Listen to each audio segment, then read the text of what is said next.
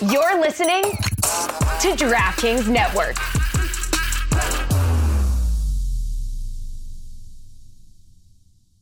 What's up, everybody? The reason we are in boxes and not together, for those of you who said betting odds, Nick Red said odds on cause of delay. Alexis using the bathroom is minus 150. Alexis getting food plus 400. And then old ass Corey said, guessing Alexis still waiting for his 48 ounce of cold brew. I got a little bit right here. You know, your boy keeps ready. No, it's that you can hear it in my voice. I'm not feeling that great. Alexis got the sniffles, caught a little bug out there. All right. I don't know what the hell happened, but bro, I went to the game on Wednesday.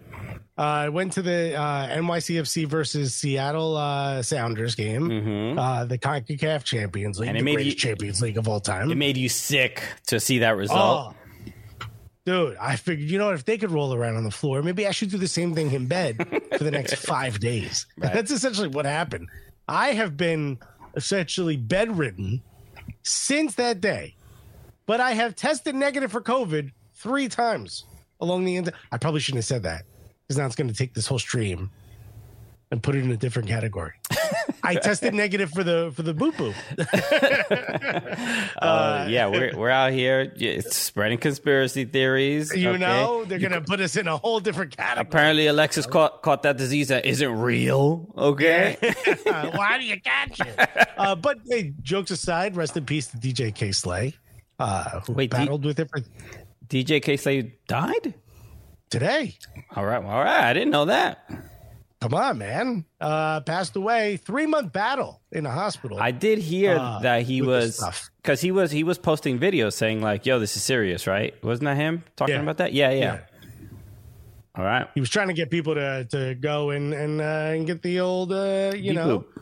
Yeah, beep boop, because he didn't want people to catch the boop boop. Right. You guys know what we're talking about here. Mm-hmm. Hopefully the algorithm does not. You feel me? Okay. But nonetheless, it's not what I have, but you can hear how congested I am. It did move from my forehead down. It was all like here, and I felt it was a head cold, and then it became more of a cheek cold, nose cold, a cheek cold. Yeah, all right, just a beautiful cheekbone cold. And let me tell you something: these cheekbones can handle it. And then you wake up hacking up a little bit, but I'm fine. I don't know how to. I feel like, boop boop also an emote. We need a boop boop. I love this. The chat is already coming through. Andrew Johnson said Pele COVID, and then Leslie said, "Hey, stop saying the word." I'm just saying it. We gotta make sure we gotta be accurate. But Leslie said bedridden. Leslie said gotta call him Pele Plague to dodge the algorithm. Pele Plague.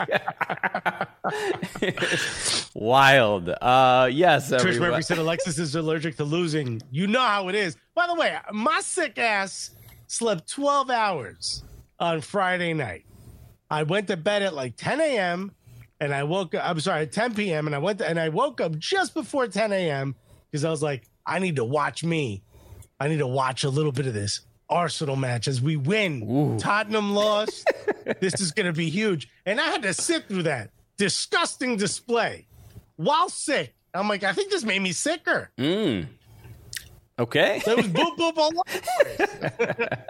over. Yeah, dude. I mean, look, there's we got a lot to cover today, and we'll everybody in the chat should thank Alexis for his sacrifice, not feeling 100%, but he's gonna bring 100% of that humor to this comedic soccer show. Okay. Wow.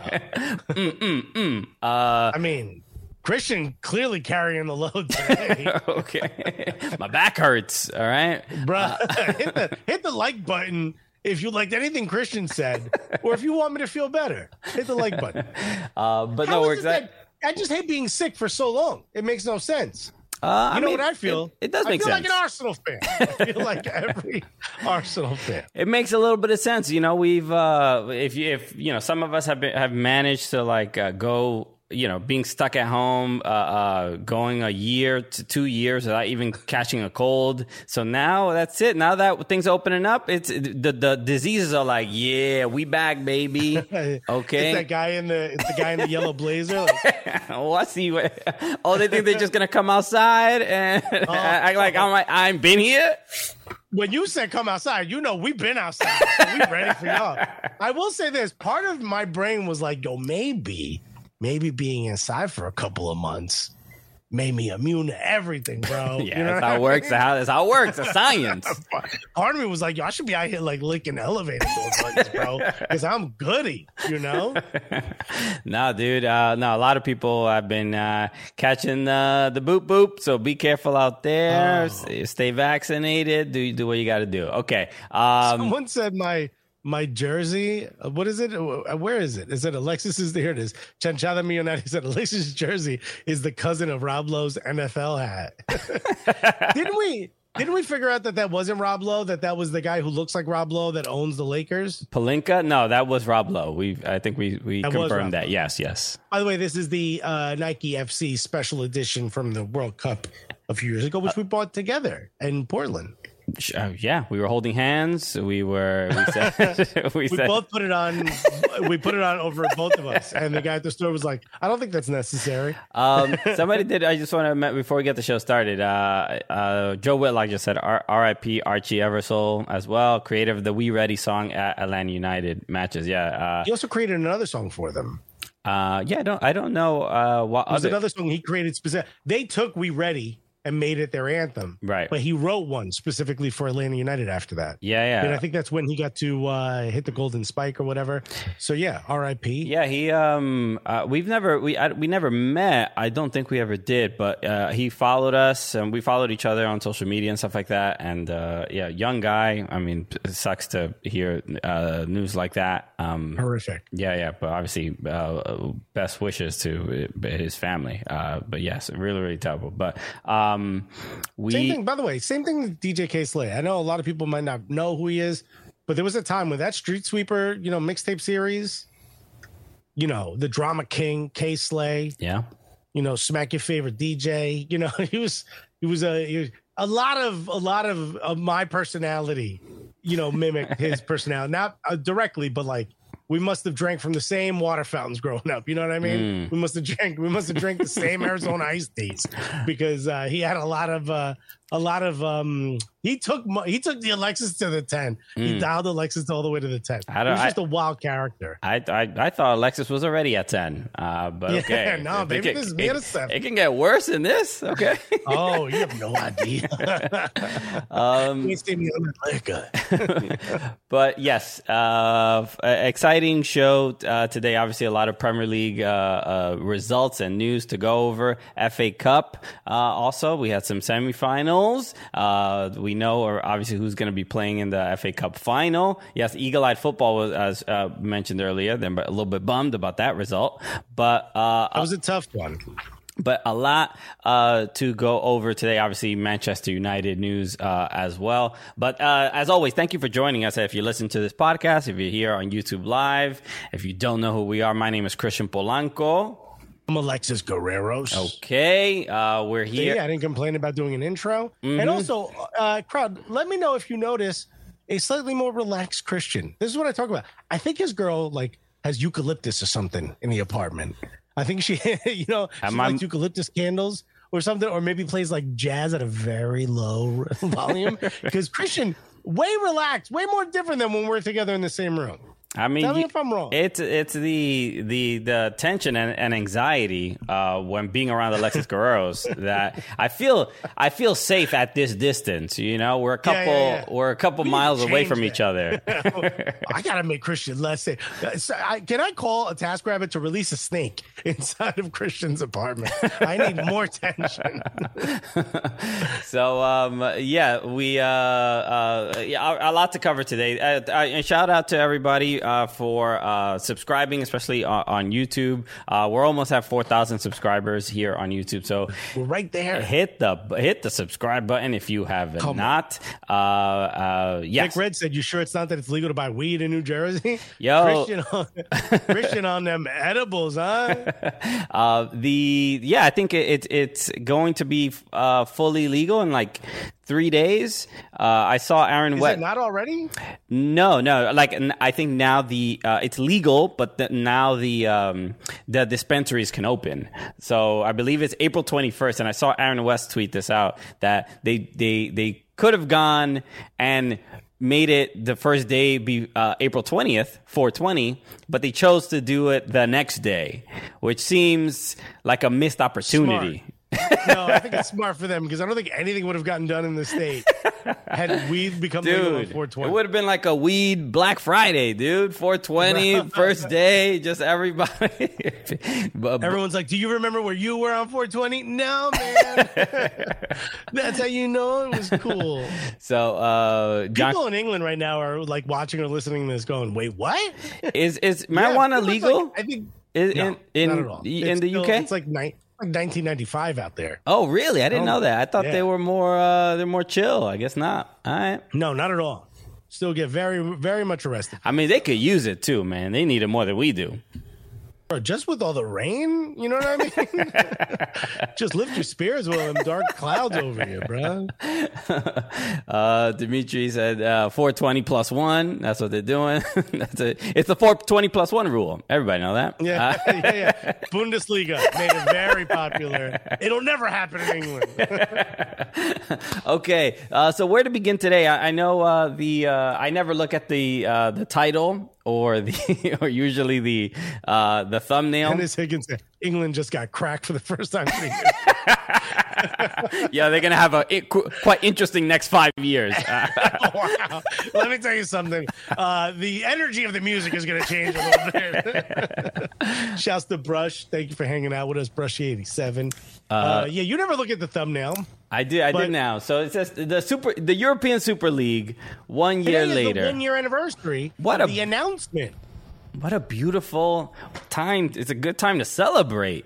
All right. Do you remember where you were when that announcement happened? Because I do. Where were you? It was like midday for us. It was like Sunday evening in England, but it was like midday for. I believe it was a Sunday. I'm already forgetting. But I remember when the news came out, I was like, "Well, that'll never happen." And then as you keep reading, it says like, "Here are the teams that have already signed on to do it." And I was like, "Wait, what?"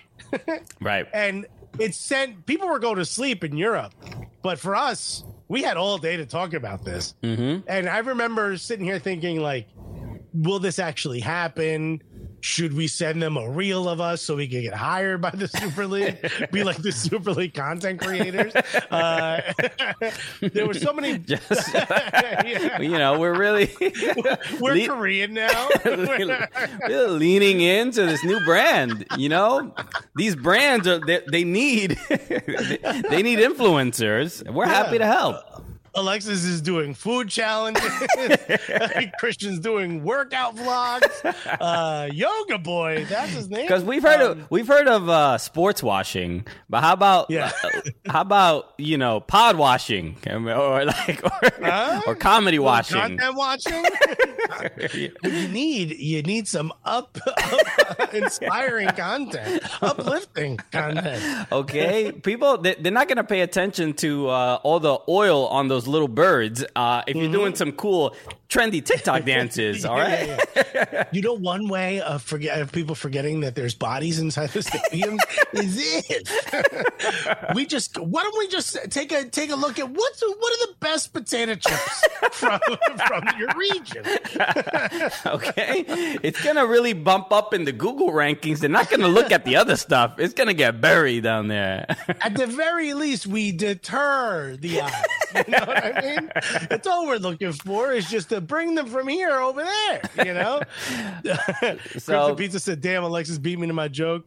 An ice cold brew said it took a second for it to sink in when I first heard like all the worldwide ramifications. I didn't think part of me, and this happened with the Columbus Crew situation, where I was like, you can tell where I'm from because I was like, rich people are going to get their way.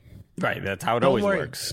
We don't stop them. We got to do things around their rules. That's my first thought. And then there's people who are like, no, we have lawyers and we're going to stop them from doing this thing, or we're going to protest. And I'm like, protest? That doesn't change anything. What you need to do is like, you got to use the rules against them. You got to find loopholes. I'm that type of dude, right? Yeah. So that's my first thought. So when fans started protesting, I was like, what are you doing? You know what I mean? I'm like, what are you you're going to get a bunch of billionaires to change their minds? Real cute. And then like 48 hours later, they did. Right.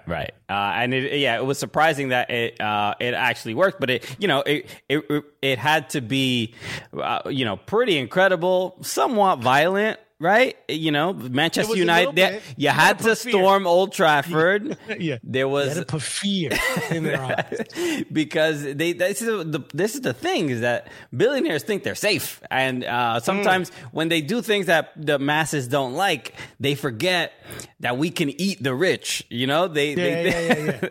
don't know. You forget that by the masses you mean a lot of people. There's a theory. That they used they had to use like AI to figure out. It was 10 billion lions versus the sun. Who would win? 10 billion lions. Okay. Versus the sun. The sun. As yes. We know. Yeah, I've heard of it. Yes. Who would win? I don't know. Is it a keepy uppy contest? I'm not sure. But 10 billion lions heading towards the sun. Who would win?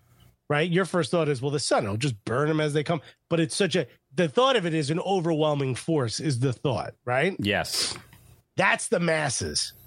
Now, here we are a year later. Where were you on the idea of this? Okay, I just want to make sure that we all point out that was the stupidest analogy I've ever heard. And it didn't clear up his point in any way whatsoever. Absolutely did. I'm like, why are you introducing this visual into my head? And why am I going to be thinking about this for the next 2 weeks? Here's the thing. The question is like, you can have arguments like the stupid argument, like, would you rather face a horse-sized duck right. or 100 duck-sized horses, right? The question becomes, can you be overwhelmed by the masses? That is our way of reminding the rich, like, yeah, there's one of you and you got a lot of money. That money ain't going to protect you when all of us show up at your door. Yeah. Now, that said, where were you on the idea of the Super League? It hasn't really at the time. Nothing's really changed. Dennis said the masses a shitload of flaming lions. A nice cold brew said Alexis versus 300 kindergartners. I'll fuck this shit. Nick Red said, how sick is Alexis? All I gotta hear is like a bell or a gun go off. These kids are getting duffed one by one. Nick Red said, how sick is Alexis with that nonsense? These are great questions. Pretty sure Alexis mixed Dayquil and NyQuil. I may have overlapped. How did you feel? I want to apologize to our editor, Jamie. Good luck making sense out of any of this.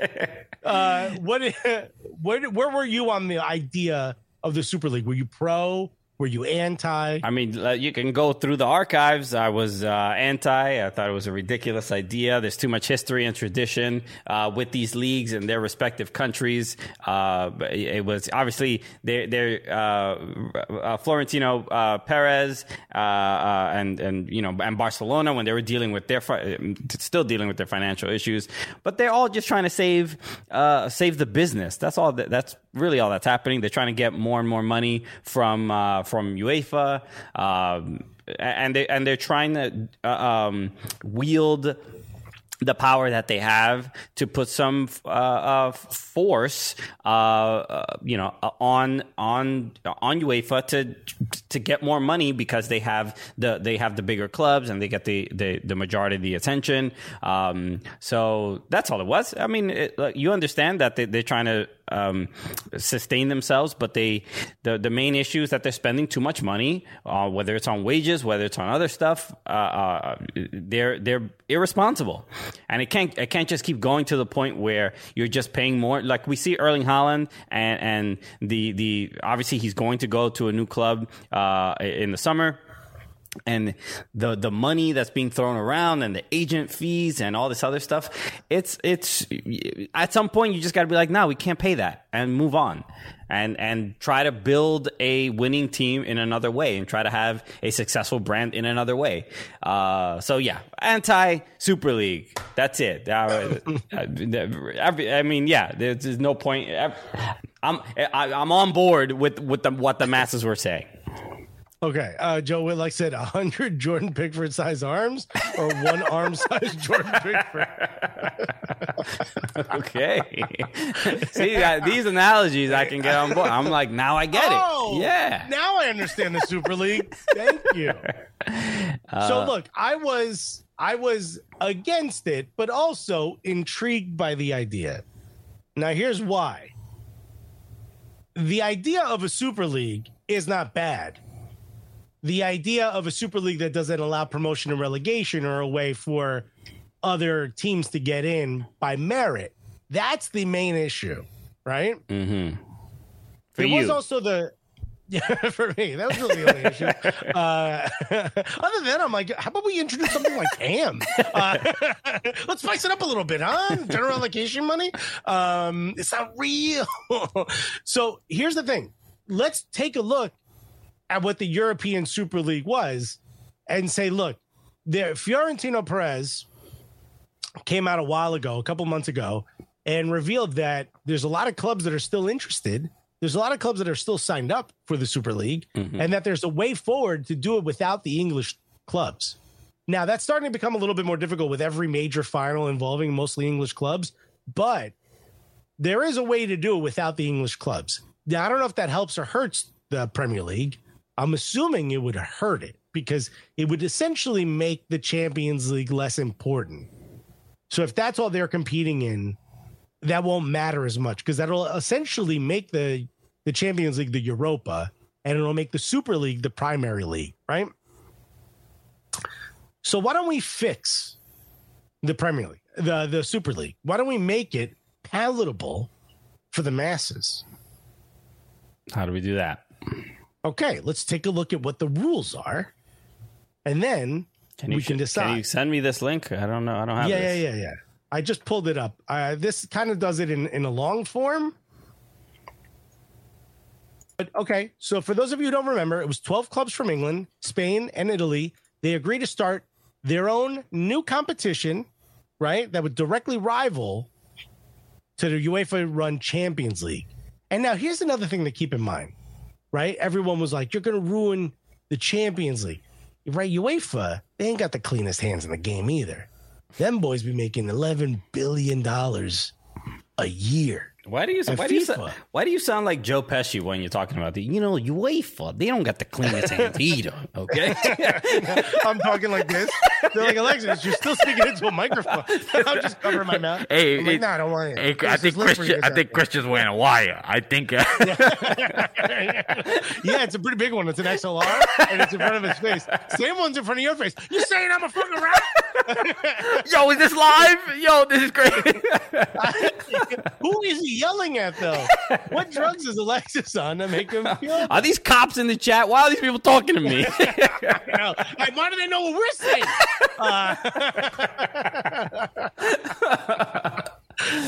Oh my okay, God. so look, a nice cold brew said, I'm not down with a legacy team that qualifies automatically. All right.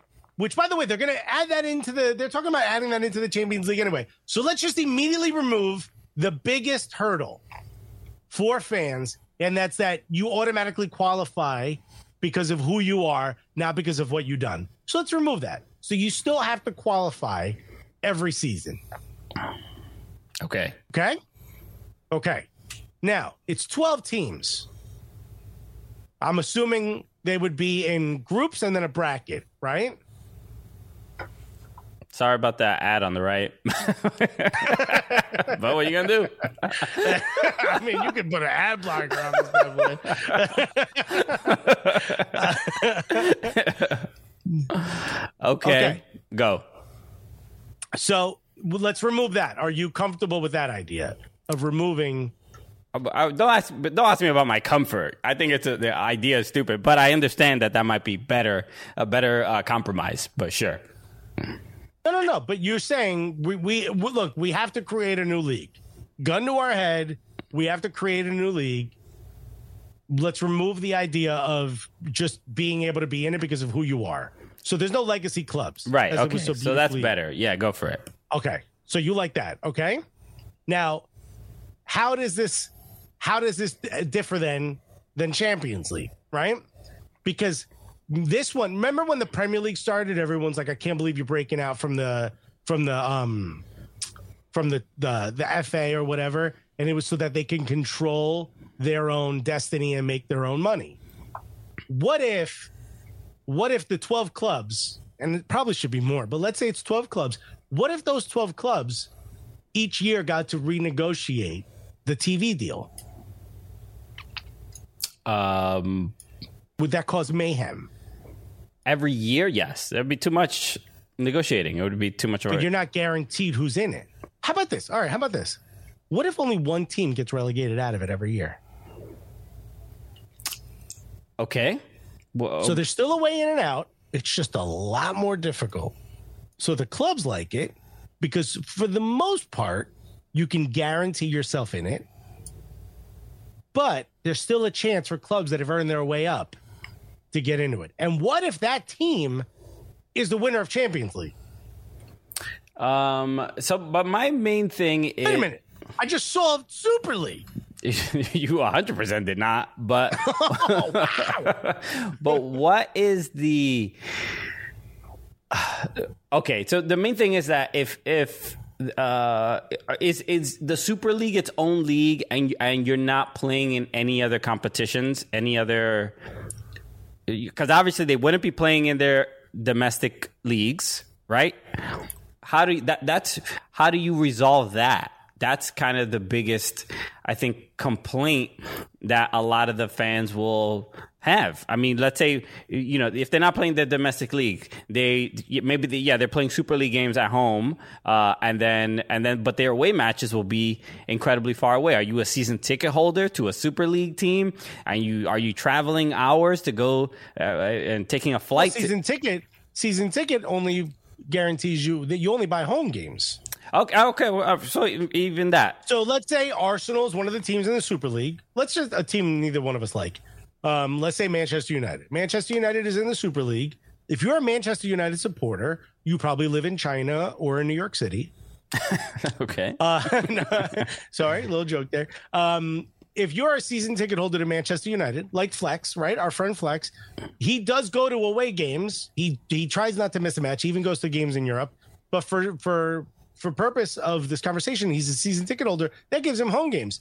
His life doesn't change. It's the teams he sees will change. So he's not going to see, Burnley. He's not going to see Everton, right? He's not going to see Leeds, which I know is a big rival for theirs, but still, you're not going to see Leeds. What you are going to see is Juventus. You're probably going to see Arsenal. You're probably going to see Chelsea. You're probably going to see Liverpool, but you'll see, some of the major clubs, AC Milan. You'll see Real Madrid.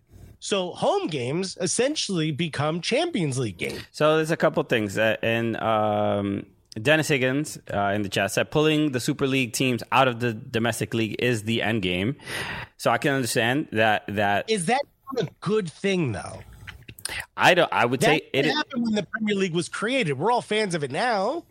It took them out of that, FA. It stopped them from having to play. I guess it didn't because you still get promotion and relegation. But for the most part, clubs said, hey, we need to find a way to make more money. And it worked. And we're all fine with it because there's a way for these clubs from the lower leagues to get into it, even though it's extremely difficult and your top six almost always remain your top six. Yeah, Paulo said you mean like MLS, meaning as far as the travel. But even given the travel, when Manchester United is playing, a team in London or a team in the north or whatever, regardless of that distance, it might be a 2-3 hour train ride. There's a difference between like in MLS, you might like the teams that are on the East Coast that play in the West, you might get like maybe 100 away fans or something like that, 200 if it's like a big traveling fan base. But like Manchester United, like fans, the away support at every Premier League stadium is like 3,000 away fans, 4,000. It's incredible, the amount of support. Let me stop you right there. I'm sorry. I had no idea, so I Googled it. Okay? How long is a flight? If we want to go see NYCFC play, let's say LAFC, how long is that flight? About from New York to LA? 4.5, 5 hours. 5 hours, right? Mm-hmm. Manchester United goes to play Juventus, which is in Turin, right? Mm-hmm. Do you know how long that flight is? That's literally the entire continent. I mean, you're spanning the entire continent, not long-wise, but what is that, otherwise. Is that probably about the same, 5-6 hours? 2 hours. Wow. What are we complaining about, dude? That's from here to Charlotte. Yeah, but it's, the passport, customs. I mean, the whole headache. What are we talking about? Manchester, you guys just don't fly as much as we do. We have a much larger country. If we can handle a league in this country, why can't they do something in all of Europe? I mean, look, that's only one of the issues. The main. I think the main issue is the tradition of their domestic leagues, and people don't want to give that up, or they don't really want it changed in any way. Does it change it? All it does is give you something else to reach for. It's like putting something else on top of the Premier League. It's all really it is. Right. Look, but the teams that are in this Super League, maybe people won't necessarily value their teams just being put into this upper echelon of a league. I mean, that's what the Champions League is for. I mean, look, the main thing is why if you're being devil's advocate, why do you want this so badly? What are that are not financial? It's not about money.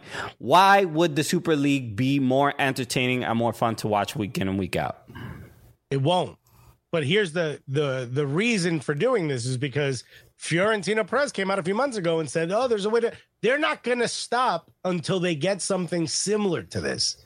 So my point is, what is the way where they get what they want? They get a league that essentially kind of codifies them. It kind of coddles them into this like thing where they can't really be booted out unless they really mess up, but also gives the fans what they want. Where is that happy medium? I don't think the Super League is that happy medium, but I do think there is a Super League as we've known it. Yeah. I don't think that's the happy medium. A nice cold brew said Pele capitalism.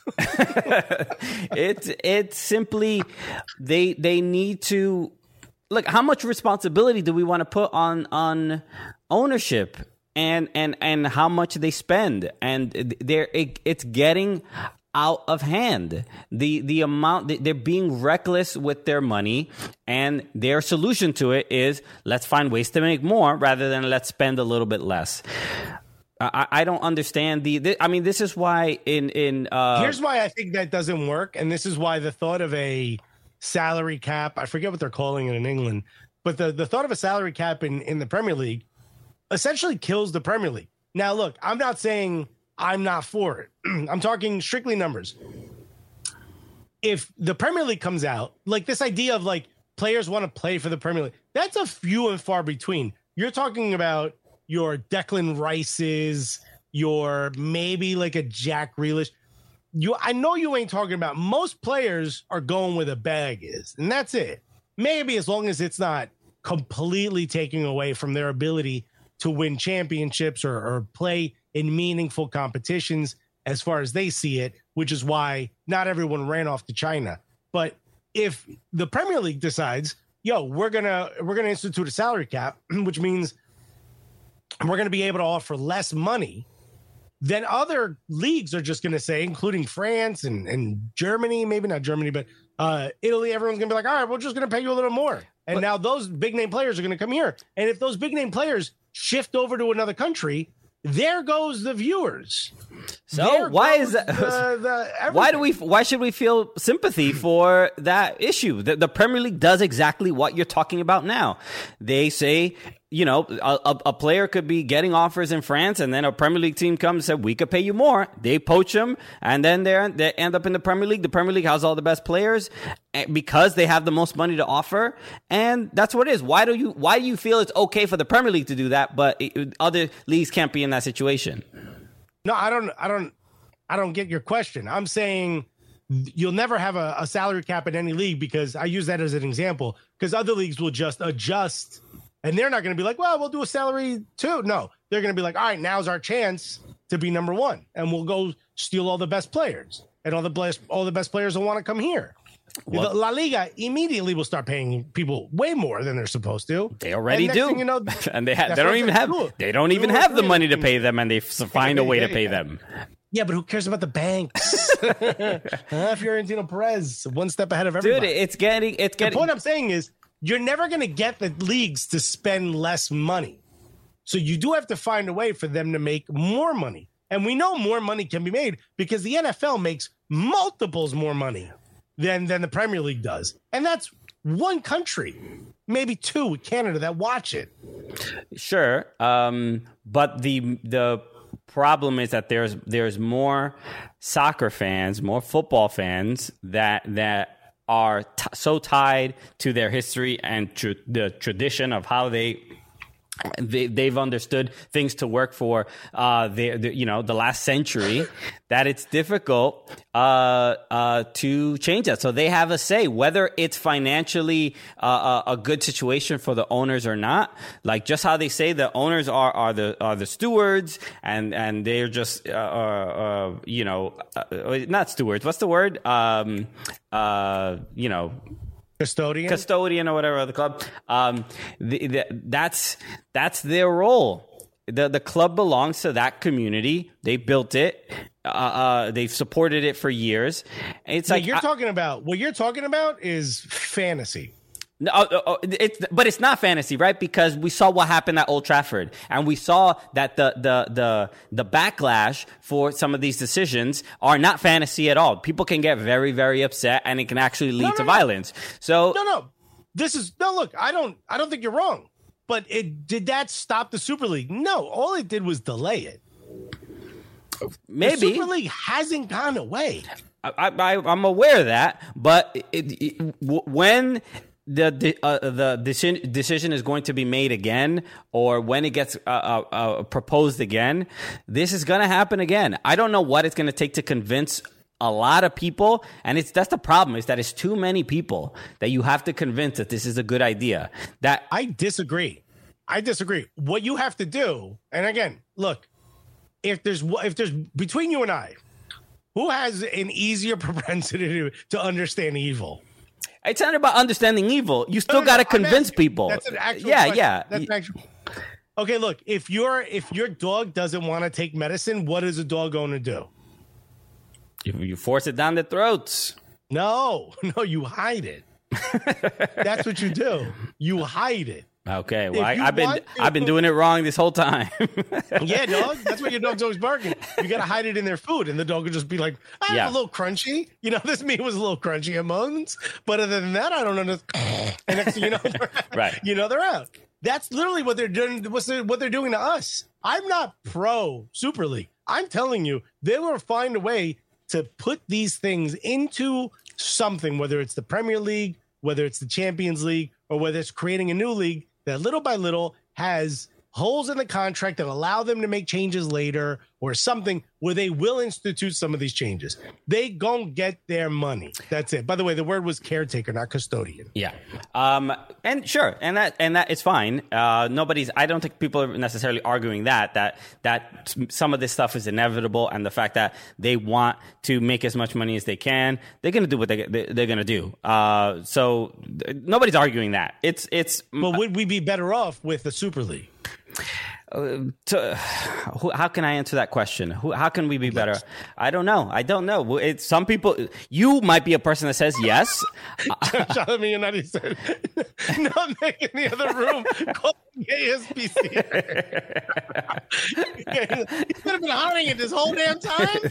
He found a way to dial. He knows. The phone with the big number. So no, man. Look, I think would we be better off? My opinion is no, we would not be better off. I think we have a Champions League. I think that's totally fine. I think that is, You're literally a fan of a club that might get relegated. We're talking about a league where it would be really difficult to get relegated. So I don't. It's still, but that okay. So would that not be better for you? Would you not have a little less? But we talked about this before. Was it last week or 2 weeks ago about MLS? And I think somebody had asked a question about like maybe promotion relegation, or what will it take for MLS to be as successful as it truly can. And my belief is that promotion relegation is a good way to do it. It introduces so much risk to these clubs and for the owners, but risk is what it's what we love, it's what we enjoy, it's what makes watching stunt videos exciting, because somebody could get hurt. It's why we Cirque du Soleil. It's like somebody could die. This is why it's exciting. You think that's why people are going to Cirque du Soleil? No, but the Cirque fear. du Soleil you're going to spelled with a Z. The fear of something bad happening makes us tune into things. It makes things that are it makes entertainment more entertaining, because something bad could happen, and we love the story of people of cheating death or succeeding through insane and dangerous like trials. But that doesn't explain the overwhelming ratings for the NBA playoffs. Well, the ratings are that you could lose in the play. The risk is that you got this far and you lose in the playoffs. So even a league without promotion and relegation still has risk, right? But the point is that there's a different culture and history to soccer than there is to these other sports and other leagues. So comparing them doesn't really make much sense, because you're asking NBA fans to treat soccer the same way or think about it the same way. Everybody has their own opinion on it, but what we can't deny is that relegation battles are exciting, because we know 3 teams in the Premier League are gonna be absolutely fucked, and it's entertaining because we know. I think it's great. I think it's great. I think it's awesome.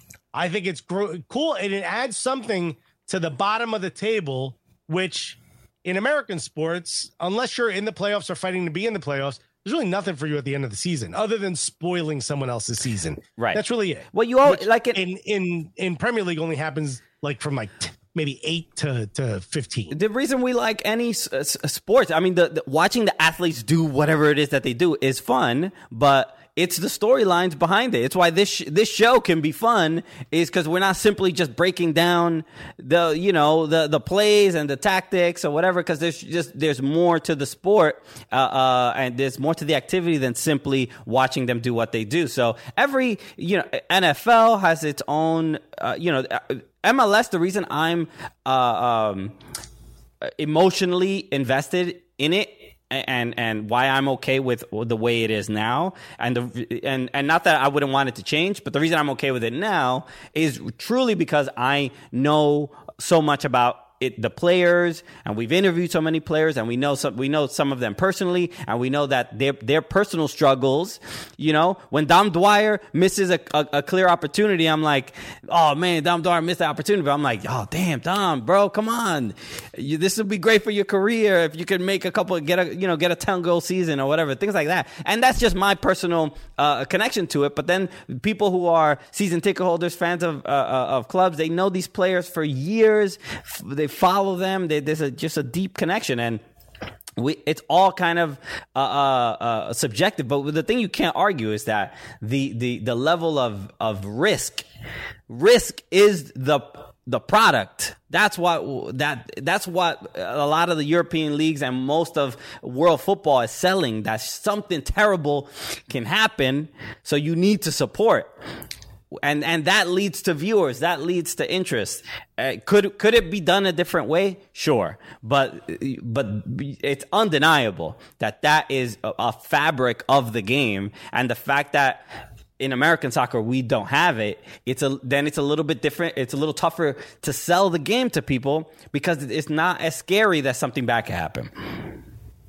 I don't agree, and here's why: because inherent in all sports is risk. That's why a team loses and a team wins. So the added risk of being bumped out of your league makes it exciting. People are saying in the chat, no, it's exciting. So Trish Murphy says, oh man, Alexis looks like a little kid who's up too late. I'm on a lot of drugs to be up at all. But whatchamacallit, I don't necessarily agree that the added risk helps. It just creates a different risk. That's all. You know what I mean? I don't know that the idea of promotion relegation, I think, would be immediately make baseball way more exciting. It's already there. They have the AAA, AA, single A. It's already there. In fact, it used to be the way it kind of worked until the main teams bought all the lower league teams or made them a part of their system. I think it would be, I like the fact that promotion and relegation exists. I'm not saying removing that. If what they're trying to do is say there's more money to be made by limiting risk, what a lot of teams don't like is they're saying, well, it's like, there's only so much of this pie. What you're trying to do is take more of the pie. That's part of the reason why there's such a backlash, is not because they want to make more money. They want to make more of the money. Do you get what I'm saying? Yeah, but look, they've made so many concessions already. Barcelona and Real Madrid make more money from the TV deal than the other teams in La Liga do. And that's killing La Liga. And the greed never ends. So if they leave tomorrow, it hurts the league. Okay, but does that not also give the league a fresh start? Does that not give the rest of the league an opportunity for a new superstar, a new super club to pop up? Maybe Atletico Madrid becomes the main club. Maybe Real Betis all of a sudden. Maybe Valencia comes back to glory. I'm not trying to say that it should happen, and I think that's kind of how it's coming across. My point is, they won't stop until they get the World Cup's gonna be in Qatar. You know what I mean? It's, we're playing in the winter. Everything has changed for the World Cup because one country found a way to get the votes. I'm just going to put it that way. We could have used an envelope. We don't supply a vote, but it would have been nice. All I'm saying is these people of means will find a way to get what they want. So if they're going to get another league, all I'm saying is they want another league and they want to limit the risk. You're saying the risk is why people call. The risk is still there. There's still risk. You might not win. There's risk for Liverpool this year in that you're good, but you might not win the league. You might not get that treble or quadruple, which they're up for.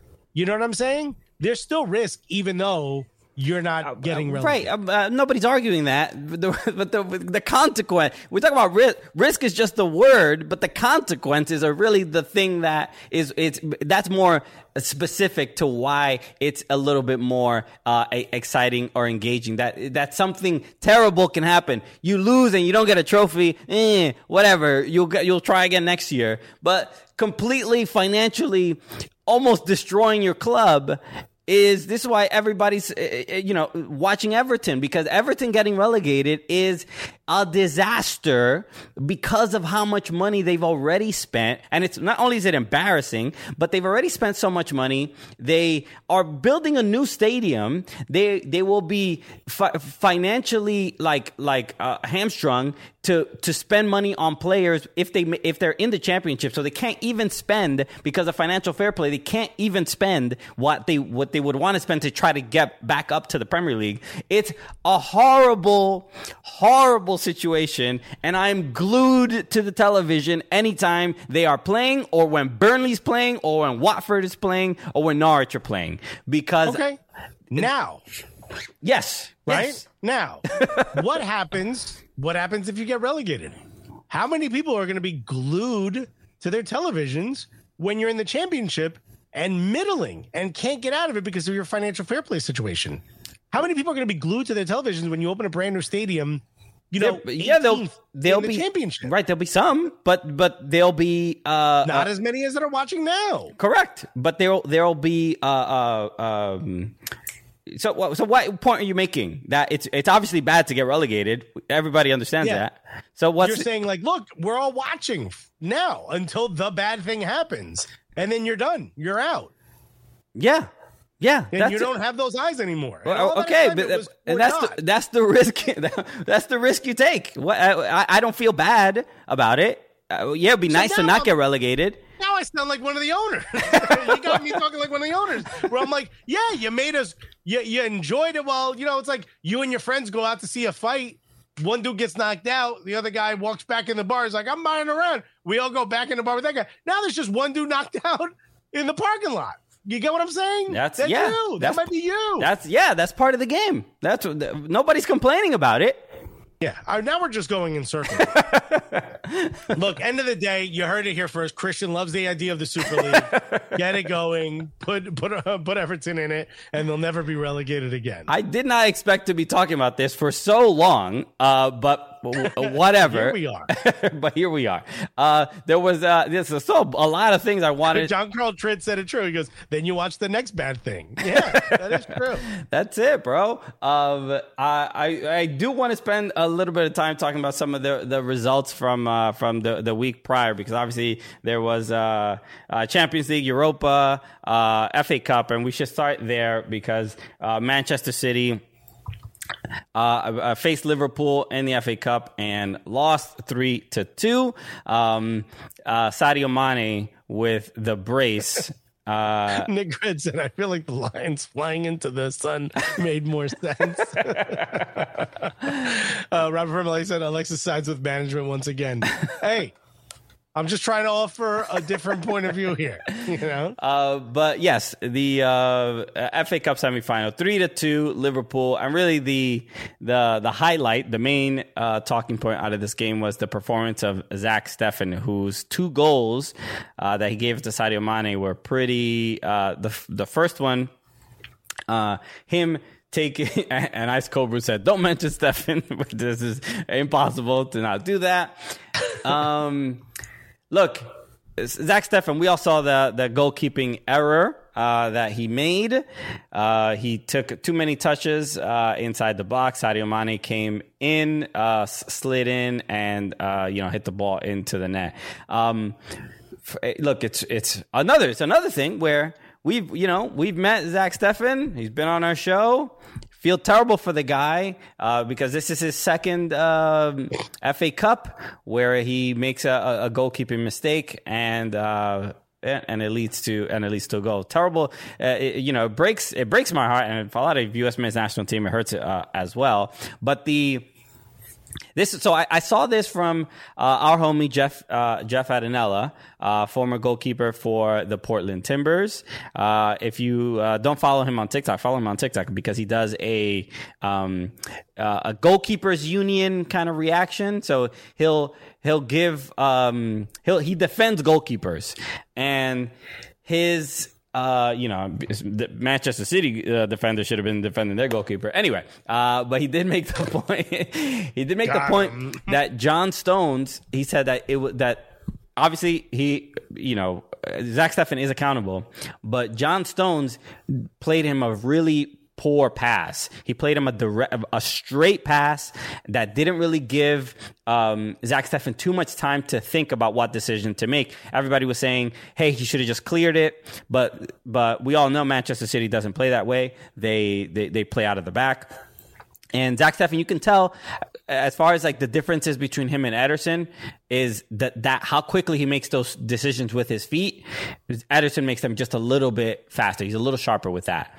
But the fact that John Stones gave him such a direct pass that was like right kind of at goal, it didn't give him that much time because Sadio Mane was already running full speed when John Stones made that pass. So not the biggest, Look, Zach Steffen still made a mistake, but he wasn't put in a position where that mistake seems so overwhelming. He was put in a bad position. I barely played, and I know you don't pass into your goal. Right, you pass at the keeper, but not directly at your goal. The pass should be that if the keeper wasn't there, it doesn't go in. That's what I always remember about defending. That said, it's almost as if not being a starter is bad. Yeah. It's almost as if being a backup doesn't make you sharp enough when the time comes to be a starter. And you'd love to say that having multiple keepers in training creates such a competition that everyone's super sharp and it elevates everybody. Maybe that's not the case. And maybe now I'm a little worried about Matt Turner going to being a backup, Zach Steffen going to being a backup. Horvath, the Slonina kid, Horvath. Is he a backup? Horvath is. I think he lost his spot and then won it again. Really, right now the 3 goalkeepers or 4 goalkeepers really in the rotation for the U.S. men's national team are Zach Steffen, Matt Turner, Sean Johnson, Ethan Horvath. Sean Johnson hasn't had a cap in I think like over a year or 2 years. Played well through the MLS playoffs, but maybe if you're looking at keepers that aren't in MLS, a lot of backups. In fact, a lot of the American players aren't doing great in Europe right now, right? Which is something we definitely should talk about at some point. But this error obviously it gets a lot of highlights, and it was frustrating because they were down 3-0, and it seemed like it was pretty much over. But then the fact that the result was 3-2 is even more frustrating because it's like now highlights the error even more. Because like, if he didn't make that mistake, this game could have gone into extra time or could have gone penalties or whatever. But we saw Manchester City play against Liverpool the week prior. It is for Zach Steffen, you can tell, especially with the second goal from Sadio Mane, that he got beat near post, but he hit it's just like every other. Most players in the Premier League they would take a touch first. They wouldn't even take that shot and volley it on first time. And Sadio Mane was just lethal with that. And if a more informed goalkeeper probably doesn't let that go in, because they in their mind they're like, Ederson probably says this guy can take this out of the air and crack it near post, and Zach Steffen just wasn't there. So it's a risk, obviously, to play your backup in these important matches, especially against this team. It also wasn't the only backup. I mean, Nathan Ake was back there. This was very much a B team, and it wasn't until Riyad Mahrez, who, as per Bing, is one Riyad Mahrez. Very important. It wasn't until he came in that really things started to turn around for Manchester City. Look, at the end of the day, Manchester City made a decision that they don't want to be stretched going into the final run of the season. They pretty much need to put all their eggs in the Premier League basket and the Champions League basket. Yeah. Maybe this competition isn't worth it. And I do think to some degree, this is kind of a miscalculation by Klopp to have put this many grade A players, top tier players, his senior squad, if you will, into this level of competition, because Doug, you cannot win a quadruple. You're trying to win the league. You're already behind on points. You're trying to win the Champions League. Just 1 point. You're behind on points. Manchester City still have control of it. You're the one who has to catch up to them, and you're burning out your best players. I mean, congratulations. You win the FA Cup. I think it's one of the competitions he hasn't won yet. So maybe there's a little bit more interest to win that. But if you win FA Cup and nothing else this season, I don't think your fans walk away saying, whatever, we won a trophy. This was a successful season. I still think there's a lot of missed opportunities there. Most important being the Premier League title. I think you won the Champions League title already. It'd be great to win that. That's clearly where Pep has most of his sights set on, is winning Champions League and getting over that hump. That gives you an opportunity to hop over him in the domestic league and win the title, which would be huge for Liverpool. Not that they haven't won it, but it would be big. That, I think, is where you focus your attention on. I think you also, if you're Klopp, I think you also should have started your B squad for this. Yeah, look, Klopp especially was, and Pep do this. They do this as well. They're always complaining about fixture congestion and the players are tired and so on and so forth. So it did feel the even as the game began, and I saw the lineup, I'm like, I don't think Manchester City really cares if they lose this game, and so that's why the even Zach Steffen making that mistake, it was like, was he given the proper support to truly and given all the tools to really go out and win this game? It felt like Kevin De Bruyne and I don't even think he even got in the game, and I think he was dealing with like a knock or something like that. But the fact that lineup was what is it, B? I don't know. It's hard to say to call any Manchester City lineup a B lineup because all the players are pretty good, but. It was, look, the error kind of shined a big light on, it starts the conversation of like that one mistake is like, well, Zach shouldn't, who's going to play and go at World Cup? And then you made the point about Matt Turner being a backup and everybody being a backup. Zach Steffen is, for the U.S. has still been pretty good, even as a backup. And if he doesn't make this mistake and they lose the game, it's just that conversation about should he even be at the World Cup. It seems a little harsh. It's understandable, but a bit harsh. Players need to be playing minutes and be at the top of their form come the World Cup. Yeah. Being a backup might be fine for now, and it might be part of Greg Berhalter's plan, but that game may have spelled the end of his Manchester City career. And that might be for the best for the American squad, to be completely honest with you. Because now maybe he moves to a club, maybe not as heralded, maybe not as playing for as many, championships, but maybe he gets a chance to start wherever he goes. Sure. And I would venture to guess that starting at a mid-tier club, right? If Everton gets saved from relegation, which Drew Turo said Klopp is waiting for the Merseyside derby for his squad rotation match. I say sadly as an Evertonian. If Everton's, were to, avoid relegation, and let's say Zach Steffen goes and becomes the starter there, that's better for Zach Steffen. That's better for the U.S. men's national team than if he were a backup. I agree. Yeah, at Manchester City, it doesn't make any sense. It's just that the situation for the U.S. goalkeepers is nobody, in Europe is.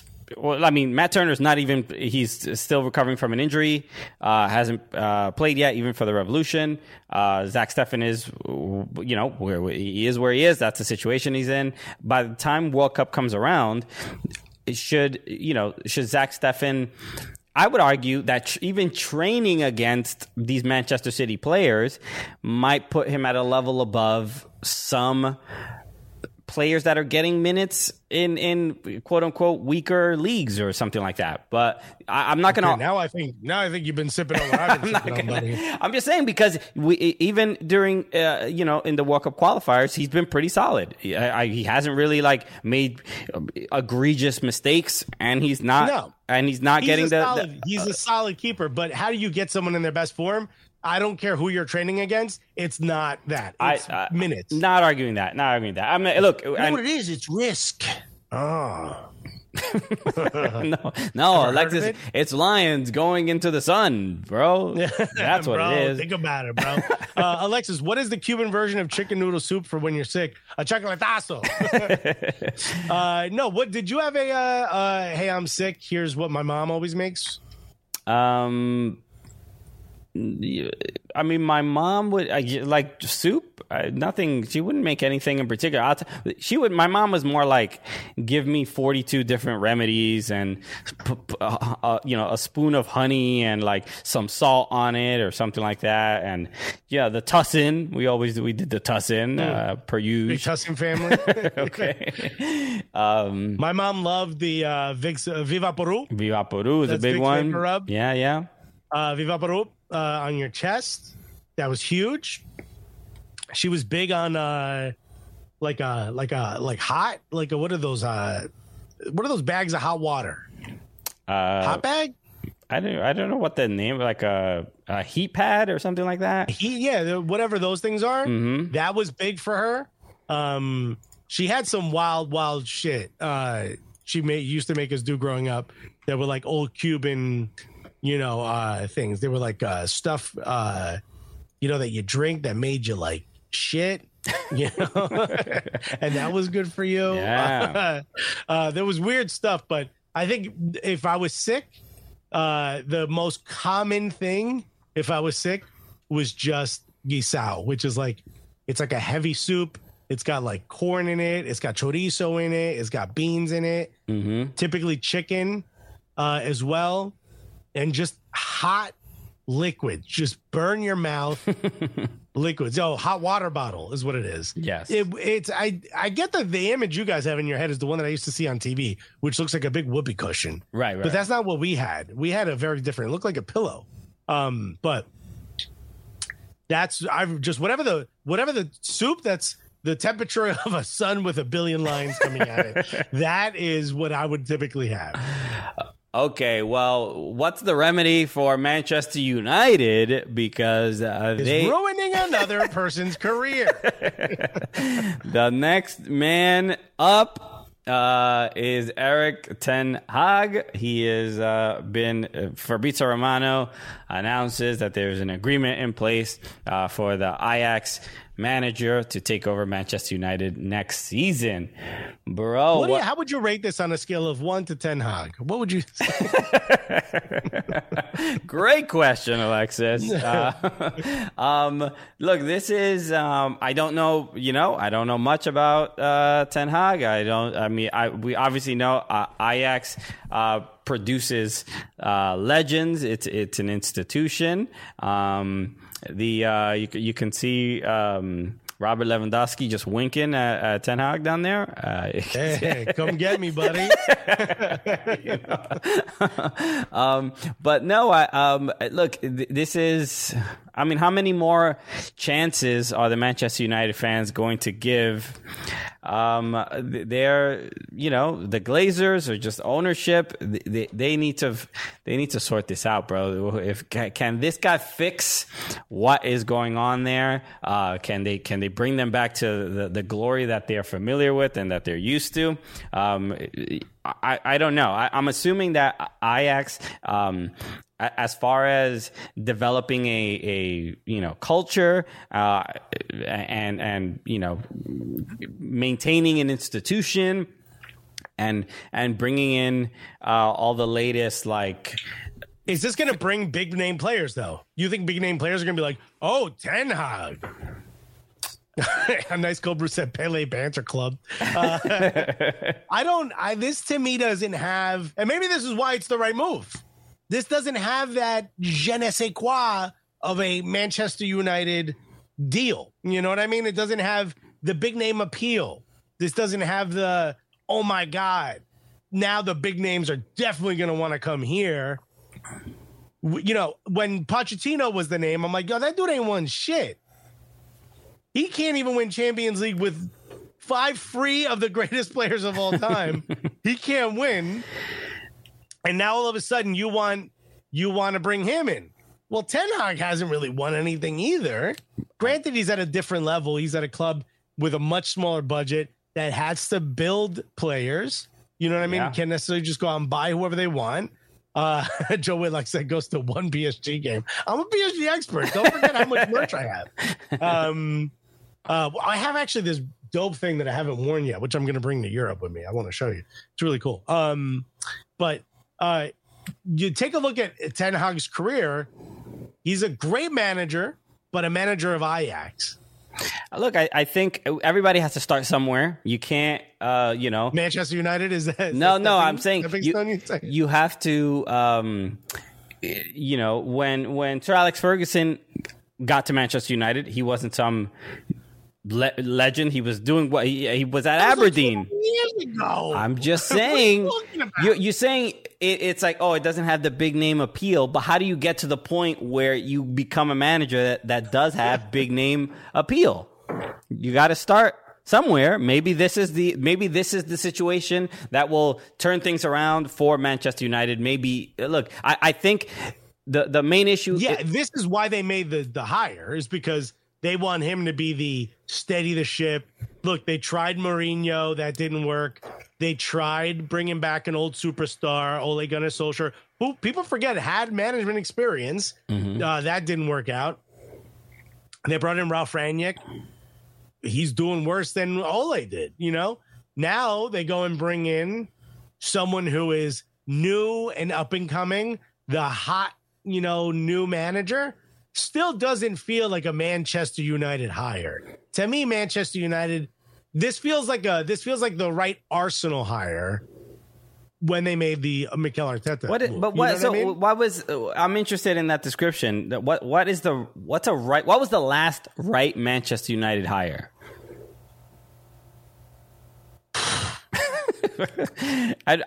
It can't just be Sir Alex Ferguson. Who after him? Is there anybody that seemed like the right choice? No, that was it. In fact, it took Sir Alex Ferguson years to get.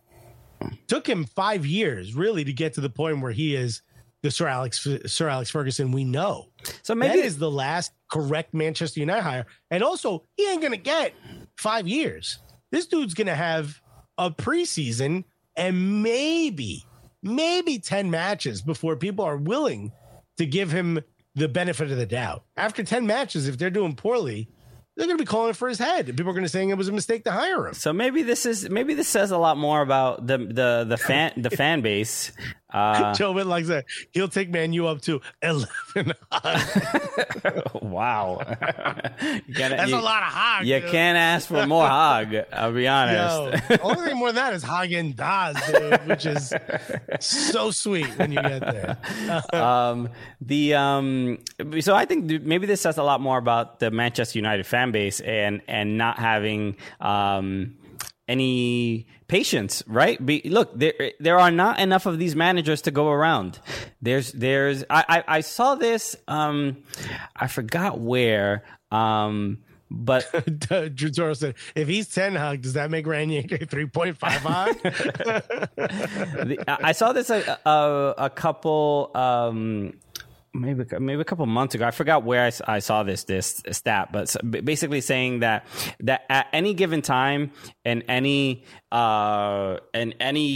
like year, there are only about 70 absolute star footballers. Like, there's only in the world at one time, there's only about 70, it's like 70, 75 just incredible footballers that are like the foundations of a club and of a team.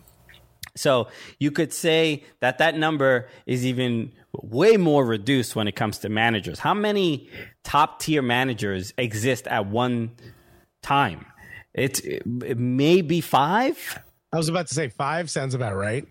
So there just aren't enough to go around, and now that it's gotten more competitive within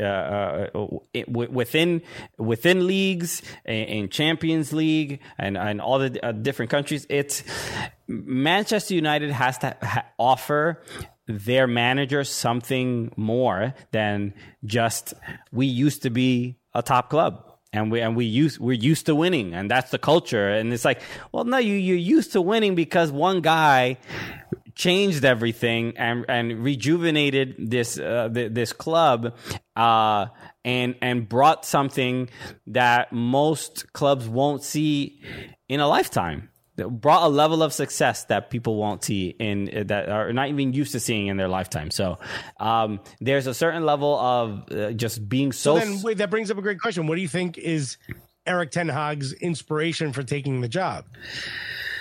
Money, bro.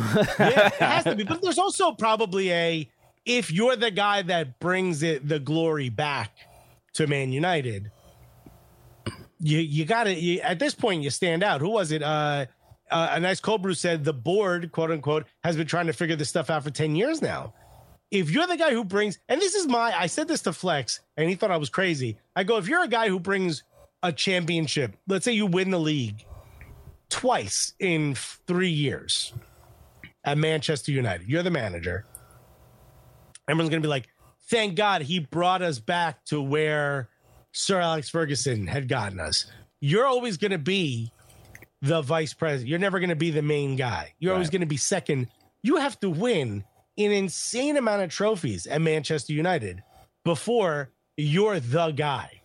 If you're a manager, you're probably a pretty selfish dude. You're probably a pretty egotistical dude. You kind of have to want to manage a club, especially at that higher level. Why would you ever take the Manchester United job? Yeah, it feels like it's losing its appeal, right? I mean, it's been. When's the last time they won the league? The last trophy they won, I think, was Europa, if I'm not mistaken. Yeah, when they won the treble under Mourinho. Then they win Community Shield, Carabao Cup, and the Europa. About what? That was like 6 years ago, something like that, 5-6 years ago. A while ago now. So it's and look, you have to blame ownership, right, for letting it get to this point where look that we know what the standard is. The standard is either winning the league or at least making Champions League, and if you're not in that conversation for a club like Manchester United, financially it's so damaging to your brand, and you know, for players that may want to come there. So like even in the conversations about like Erling Haaland, and Erling Haaland's it's not even crossing his mind that Manchester United would even be an option. I mean, it doesn't matter. He's like, oh, that's cute. Real cute club trying to. How'd you get this number? You know? Yeah. You know what? I'm gonna say no, but that was really dope that you asked. You know, so it's gonna work out when you find someone at your level. But like, all right, Stephen Brandt said, but is Sir Alex thought of as higher than Matt Busby? Here's the thing. You have to wait a generation, right? Before, like, someone recently said this on one of these YouTube things. They said, if you're an Arsenal fan, you're old, right? It's like, well, yeah. I mean, who else would pick Arsenal now, right? Like, you have to remember the Henry era in order for you to have an affinity to this club. So sure. I get it. You know what I mean? There's odds are you're not picking it if you're under 30 years old, right? Because you weren't alive, or it wasn't important to you. And other teams have popped up from since then that have been bigger names. Maybe you're a Manchester City fan, or maybe you're a Liverpool fan, or maybe you're a fan of something else. But odds are you're not going to be an Arsenal fan. Don't you kind of have to wait out the people who remember Sir Alex Ferguson before taking the Manchester United job? Kind of has that appeal again? I mean, look, it is... I think if Sir Alex Ferguson passed the baton, everybody has essentially kind of dropped it along the way. I'm honestly the best manager they've had since Sir Alex Ferguson has been Jose Mourinho, and look how bad that was. But that had some success. But it like always, it always leads to a disrupted locker room and issues with the players and so on and so forth. But look, Manchester United is starting to feel a little bit like it's probably harsh, but like a delinquent school where the teachers can't control the kids at all. Like they just can't. The kids don't even listen. They're just we want to do what we want to do. Like you're talking about every school I went to. it's my dean of students was a parole officer twice in a row. You know? So you got to start looking at the principal and the superintendent and why is the culture of this club so bad? I mean, and you see the former players when you hear Gary Neville talk about the current form of Manchester United. When you hear Rio Ferdinand and it's a little bit like, and back in my day, and in our dressing room, nothing like that. It's a little bit of that, but a little bit of that is what led to they built that foundation for success that was so consistent that now that they're not as successful, it just looks so foreign to a lot of people.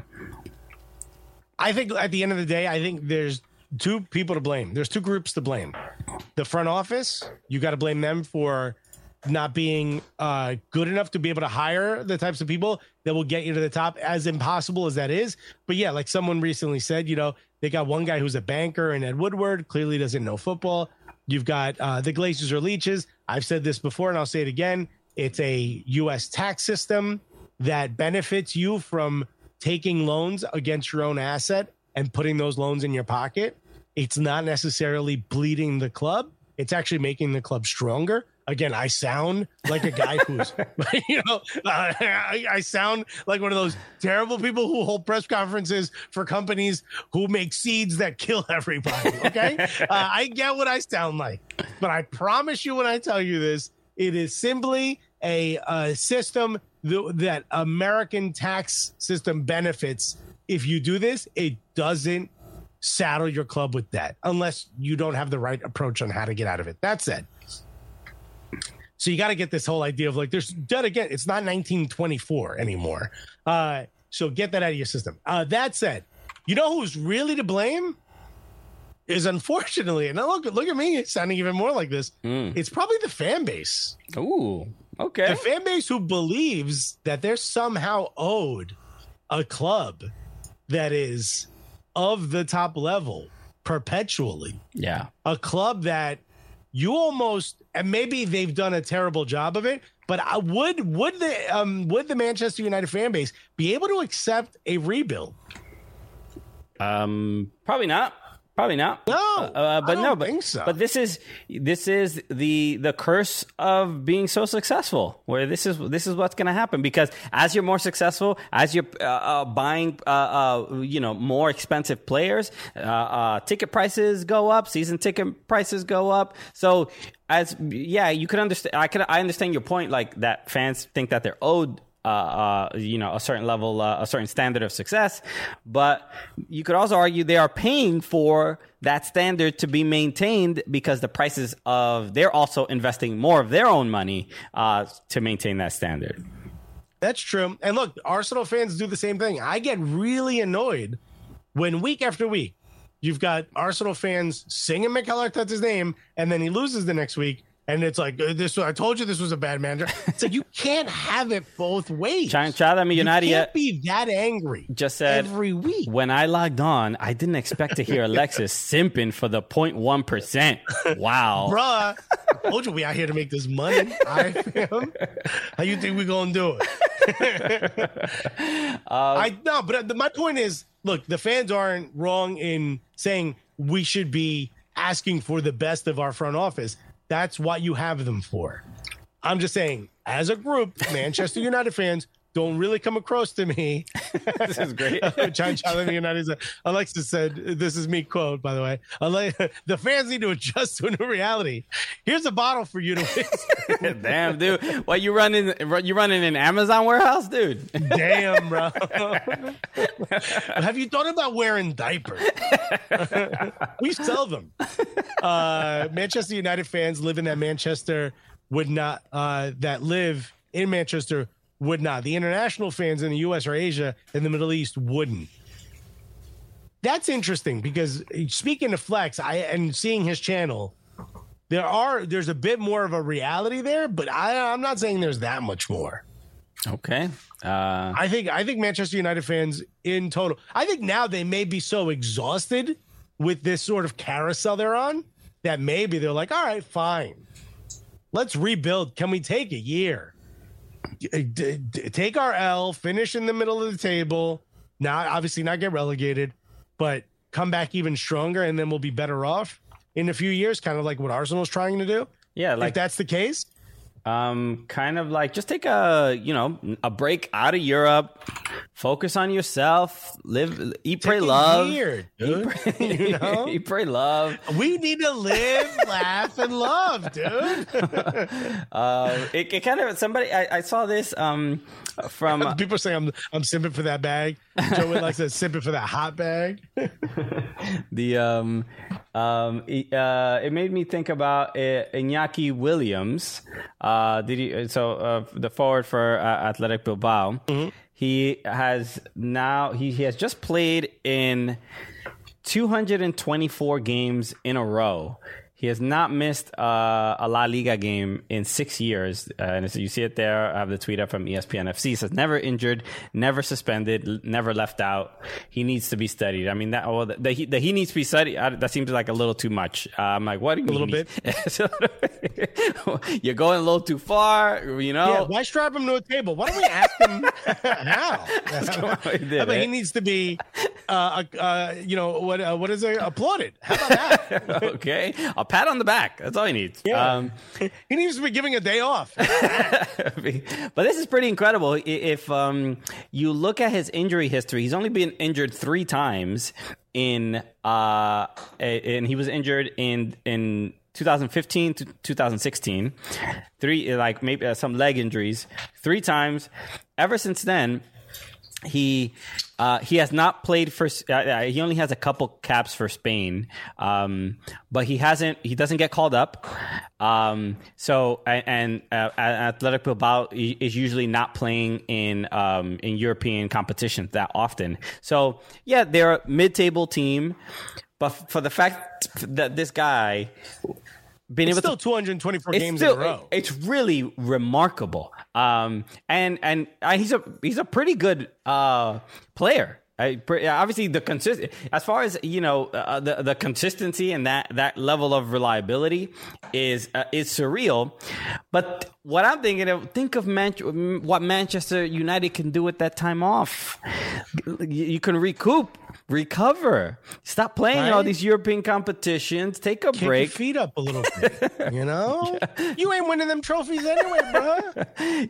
And maybe you can go on a long stretch of some consistency and build to a more successful season. If anything, Manchester United, you've essentially been training sessions for better clubs. So why not do that? Why not just rest? Kick your feet up. That's it. Read a book. We're just suggesting it. Okay, not bad. Kirby D said he's better than Morata over at Juve. Wait, Morata's where? He's at Juve now, because Bilbao is one of those clubs where you only Basque players could have played there back in the day. Yeah. There was a whole thing about whether he was Basque enough. Mm-hmm. Robert from LA said he put Brad Fidel. Joe Whitlock said Brad Fidel, a Cuban Premier League legend. He meant Brad Friedel started over 300 games in a row. But I like this Brad Fidel guy. As a goalkeeper, you kind of understand that a little bit more than a forward. Beard got in the way of playing goalkeeper. No, goalkeeper, they don't run as much. You typically don't get as many injuries. Yeah. So, yeah. It's like... pretty impressive.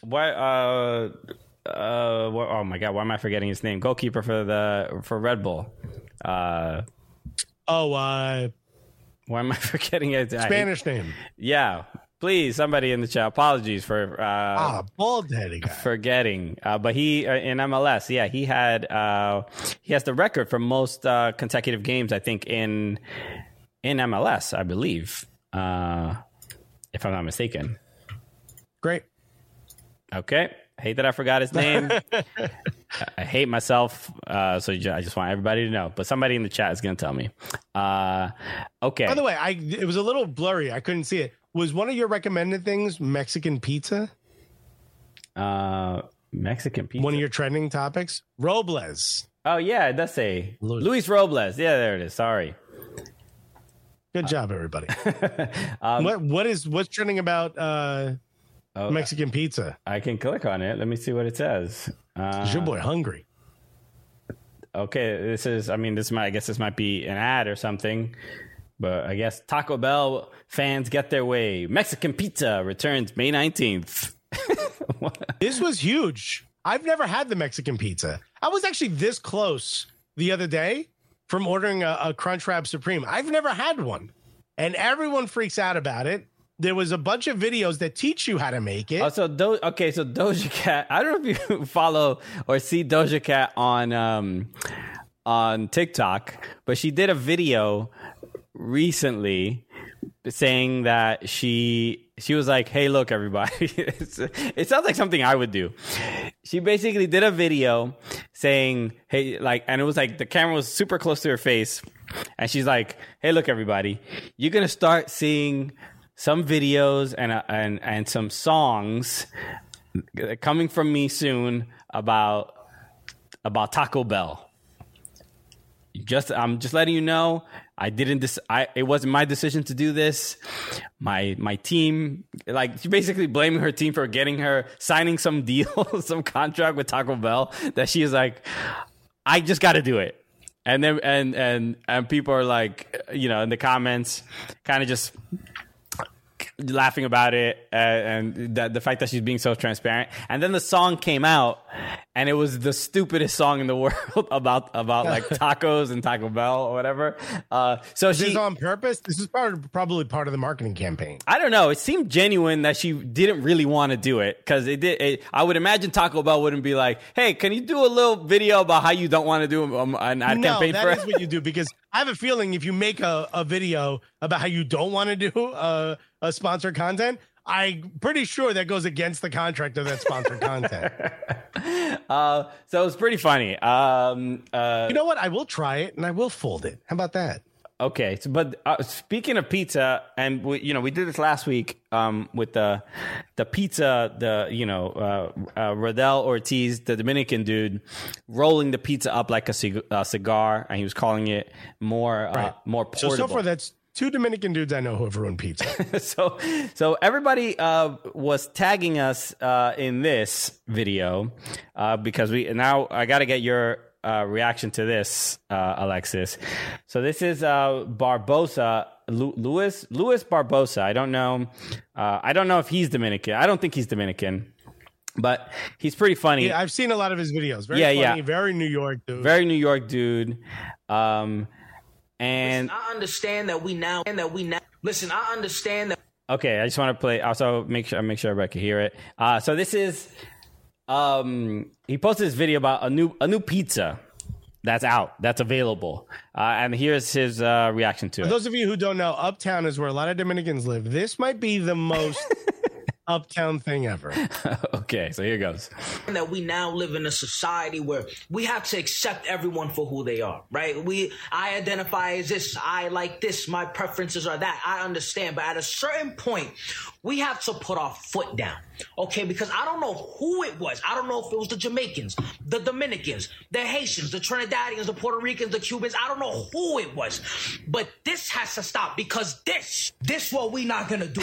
This is crazy, bro. Ain't none of that, oh, bro, you just a picky eater. Nah, that's disgusting. That's that. Pineapple on pizza, I let it rock. I let y'all slide with that. But y'all dragging it now. This is if I go to anyone crib and they try to serve me this, automatically I'm fucking the whole family. This is disrespectful, bro. Y'all are crazy for this one, yo. Y'all nasty, yo. How wild. Listen, I understand. So, for those of you who don't know what's happening, is he showed a picture of a slice of pizza with maduros on it, fried sweet plantains, situated on top. Not like cutting a little slice, just a big old whatever you get next to your rice on top of a pretty cheap looking slice. Now, here's why I know to blame Dominicans, because above it in text said "más duro slice," which if you directly translate that, it just says most hard slice. But duro means the hardest slice. The dopest. Duro means like if a girl walked by who was hot, a Dominican would say "mira que dura." Like dura just means dope. It's like English people use peng. You know what I mean? Like that kind of is fire. It's bro. I can promise you this. If you want to put something sweet on your pizza, There's something called Mike's Hot Honey. It adds a little bit of spice and a little bit of sweetness. The tomatoes you use should be sweet, so you don't need to really add that much more sweet on top. But if you have like a piece of meat or something, I could understand you wanting to add sweet. If the moment you put plantain or pineapple or anything on a pizza, what you've done is you've just completely discredited everything below it. You've just completely demolished everything that was made below it. It is no different for those of you who do not understand because you love putting ranch on stuff. This is no different than take whatever it is you love. Okay? So if you're from the South and you love shrimp and grits, this would be like putting ketchup on shrimp and grits. Do you see how your whole body just recoiled with the thought of that? You saw how you just saw your grandmother's eyes freak out and be like, why did you invite this person over our house? Because they just put ketchup on shrimp and grits. That right there. That is what this looks like to all of us. Now, all those rules are out the window after midnight. After midnight, if you've been uptown and you've been drinking and someone says like, yo, you want a chimmy, which is a Dominican burger, and you're like, nah, that's a little too much. You're like, yo, you want this slice of pizza with plantains on it? You'd be like, all right. It's after midnight. There's no rules. So, I mean, look, I'm Dominican, huge fan of plantains. I'm not advocating for this, but is it worse than pineapple on pizza?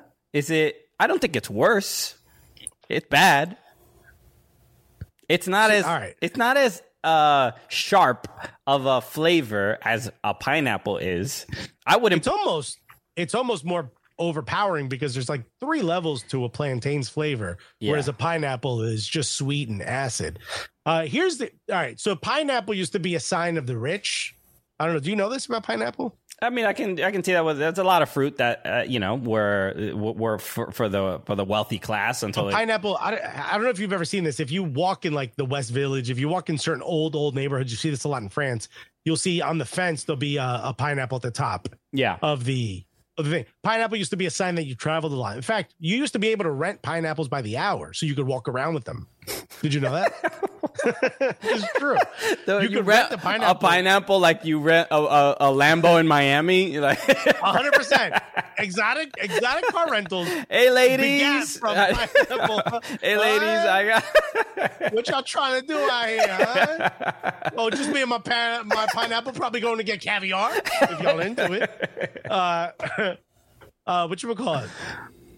So I get that it's, it used to have this ilk of like the rich. So there's like a different thing to putting pineapple on pizza is also like taking this thing that's for the people and putting this like rich people's food on, even though pineapple's not that anymore.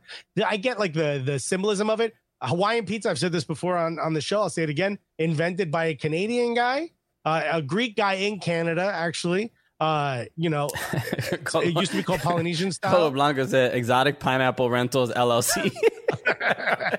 Somebody had that business, bro. Yeah, man.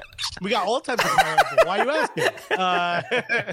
It's not just one that I rent to everybody. No, I got a lot of them. Girls in the street are like, you probably don't even own that fucking pineapple.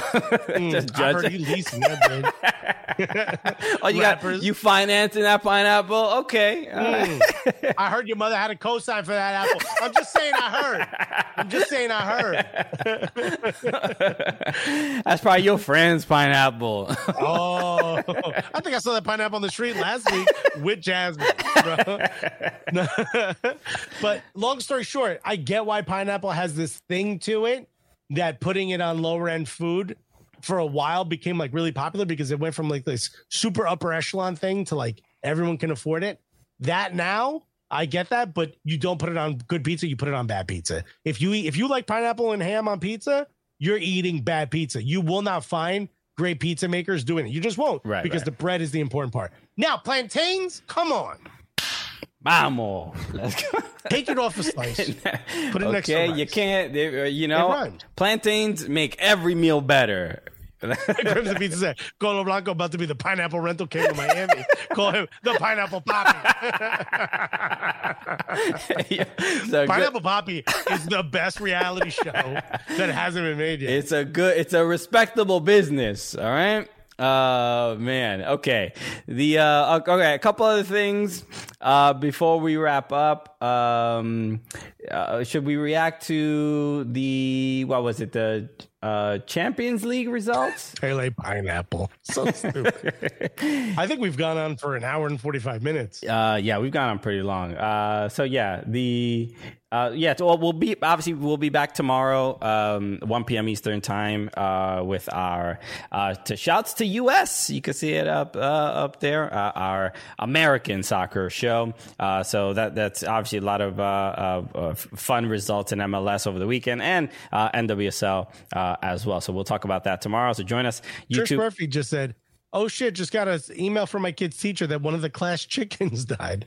And I will not tell you what I thought of, because when I grew up, saying someone was a chicken or a chicken head meant something totally different. I mean, yeah, chicken. You don't. All right. I mean, she didn't say that one of the chicken heads died. That's I would be like, why are you like, oh damn, damn? What happened to Raquel, bro? Well, R.I.P. that chicken. Hopefully, I don't know if it's is it do they have like a coop? Because I know, like in school, we used to have like a pet hamster in the back. You mean like a two-door? Car? A chicken coop. Chicken coop? I thought that bad boy was a sedan. I thought preferred SUVs. All right.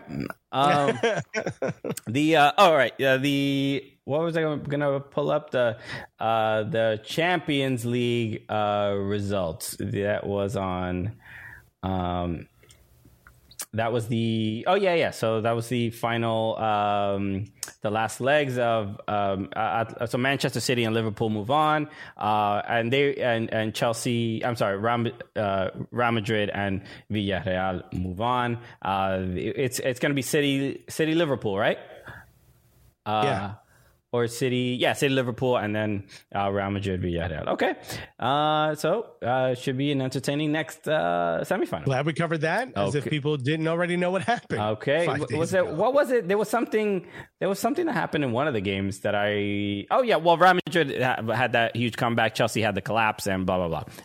I think Luka Modric said that Chelsea was the toughest team they've played all season. Okay, so that's something to take with you if you're a Chelsea fan. You made Luka Modric sweat a little bit, which no one really does in La Liga or in Champions League. Yeah, Europa League. This is what we got to talk about. Eintracht Frankfurt knocks out Barcelona. This was incredible. I saw this. This was incredible. I watched this. This was wild. So the play from Frankfurt, incredible. We saw the goal from Liverpool is playing Villarreal. Oh, okay, I got it wrong. Apologies. Yeah, Real Madrid is playing Manchester City. Got it. Okay. That's going to be fire. The goal from Rafael Santos Borre, he had the absolute banger. That was incredible. And then he had the... he was number 19, so the Colombian player that played in the 94 World Cup that passed away recently. And he did he gave him like a shout out. He was pointing out at his number, so that was cool. But the one thing I wanted to talk about with this game was there were 30,000 Eintracht Frankfurt fans at Camp Nou. How the scenes were incredible. I don't know how them marching down the street. How did this happen? This is I don't know if because it seemed like the Barcelona.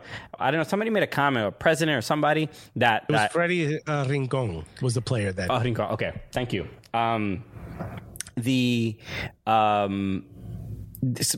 Barcelona. It seemed like the higher ups were upset that so many Eintracht Frankfurt fans were at the stadium, but because it kind of did feel like a home game. I'm like, why? That's also because there was no reason for the Barcelona fans to chant until it got towards the end. Yeah, there was apparently some sort of protest. I think the fans they were raising the ticket prices.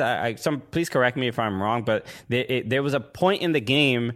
I don't know if you noticed that the supporters section for Barcelona was completely empty, and then they came. So it was the start of the second half. They decided to walk back in. I think like 10 minutes after, or 5 minutes 10 minutes after. in. Yeah. And then most of them immediately left because like 2 minutes after they came on, Eintracht Frankfurt scored again, and then a bunch of those supporters left. Mad. I think at the end of the day, Chachalami United said Barca has a protocol that lets socios sell their tickets, also can get them on SeatGeek.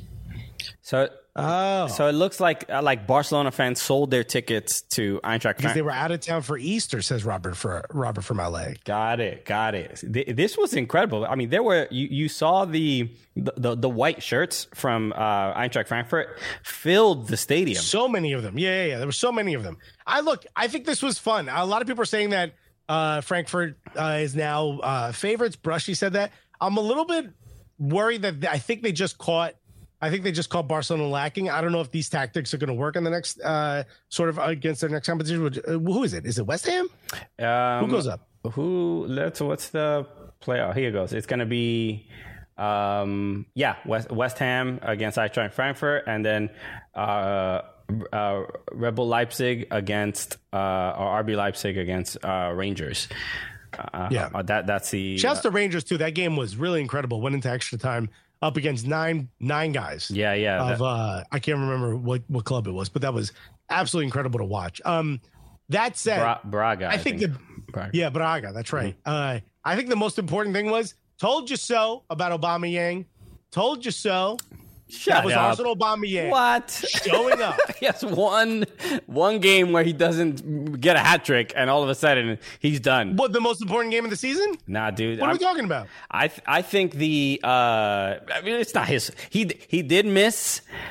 He did miss some good, very, very good chances, but this is also the second leg. Was he doing all of that tracking back? Was he pressing as hard as he could? Did he take moments off? Yes. Thank you. This was the player that we got rid of, not the one who's scoring all the hat tricks. That's because he wants that contract. And as soon as he does, he's going to go. He's like, look, he didn't just do it to Arsenal. He's done it everywhere he's been. He's going to go right back to who he is. And you saw a little glimpse of exactly what you're going to get next season after you give him that big old bag. Man, just Andrew said Leipzig are the favorites. I could see it. We didn't even talk about Arsenal losing. We didn't even talk about Manchester United barely winning against Norwich.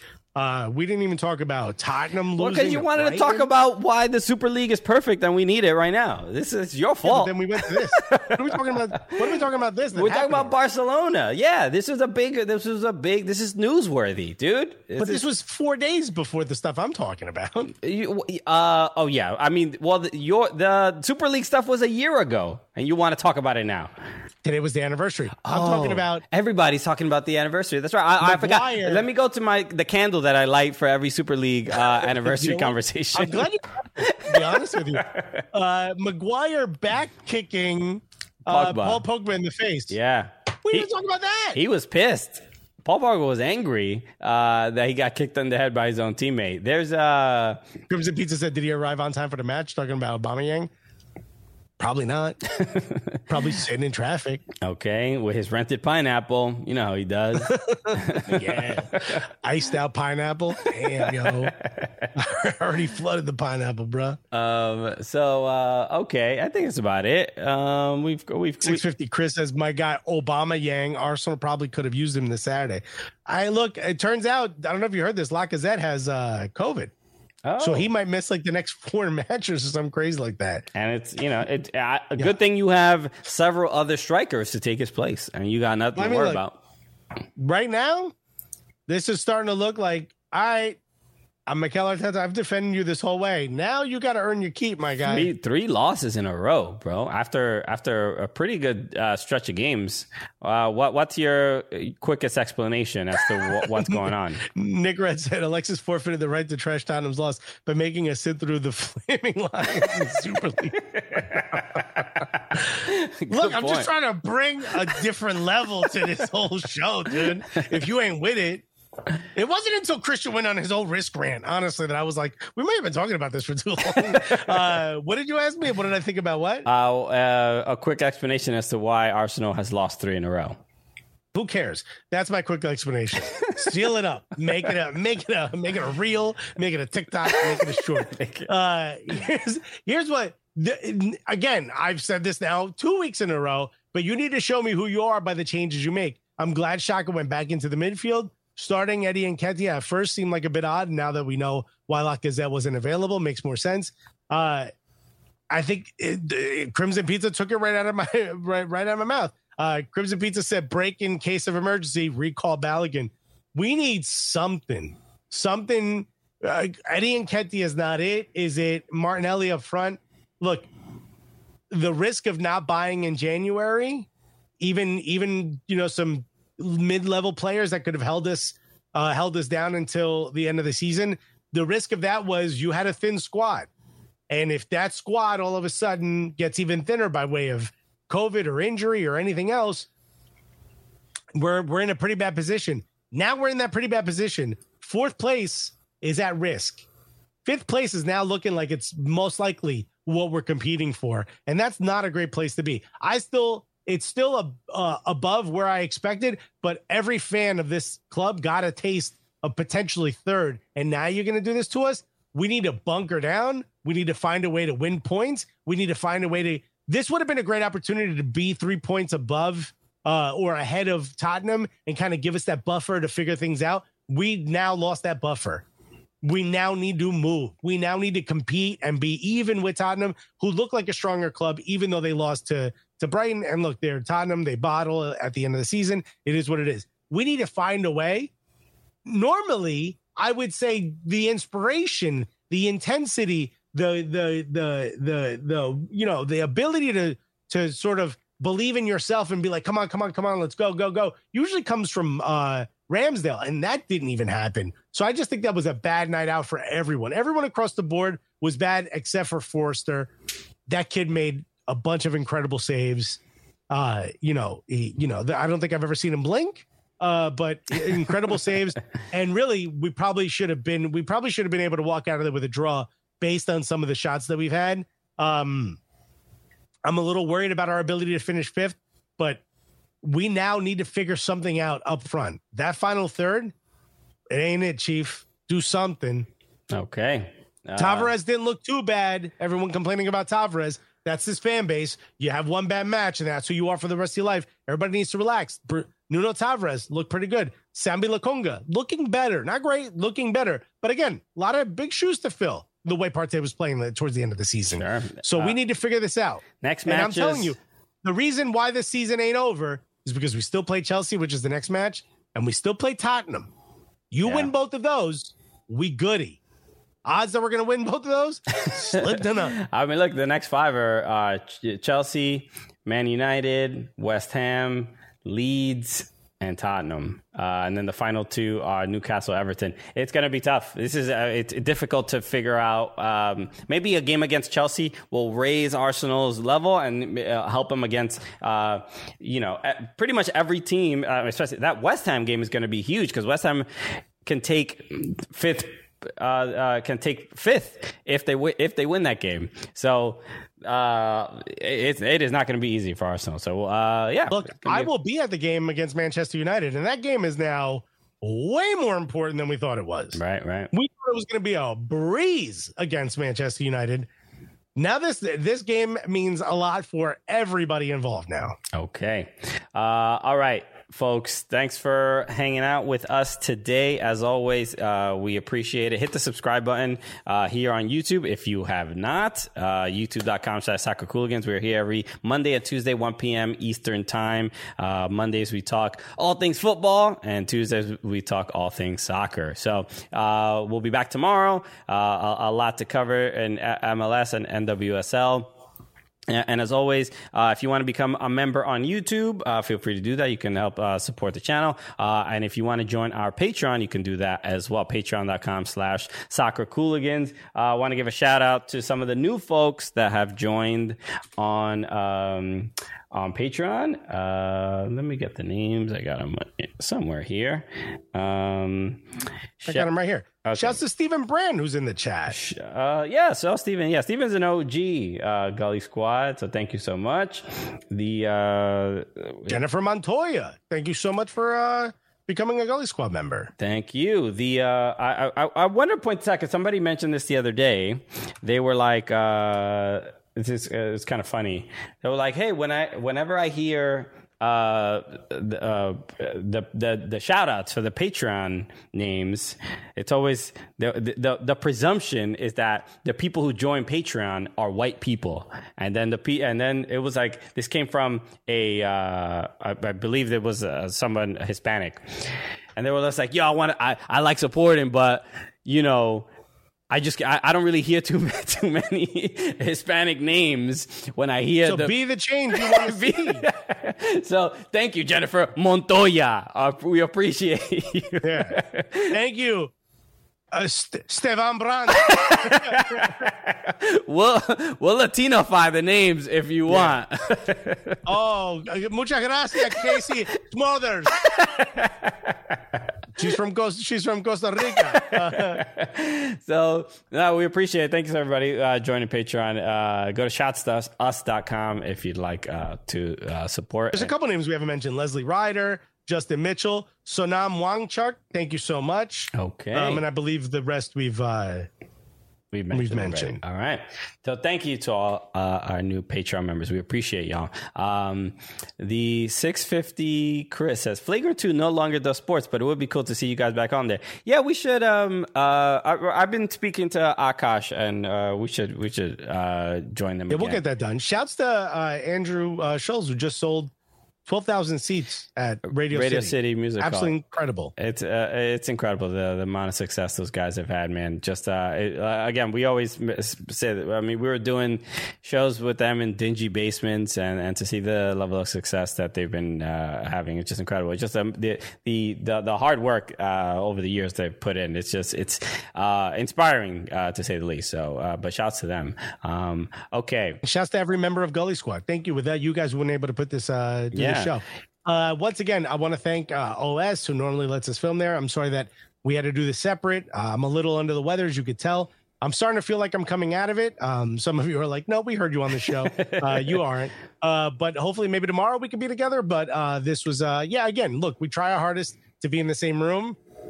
But unfortunately, some weird cold got me. So here I am. He got everybody. It happens. But again, I've tested negative for COVID like 3 times, which is so weird because it feels like it. But you know what? I didn't lose my taste or my smell. So I mean, and that's Alexis losing his superpowers would be devastating. It really would. That was the biggest fear. I'm like, ventilator, I can walk around with one, but no taste or smell. I'm trying to eat pizza with plátanos on it, bro. Oh, never. Don't take that away from me. The worst. All right, y'all. Love you guys. Y'all the absolute best. Thank you so much for hanging out with us. Hit that subscribe button. Hit that like button. You know what to do. We'll see you tomorrow. Peace.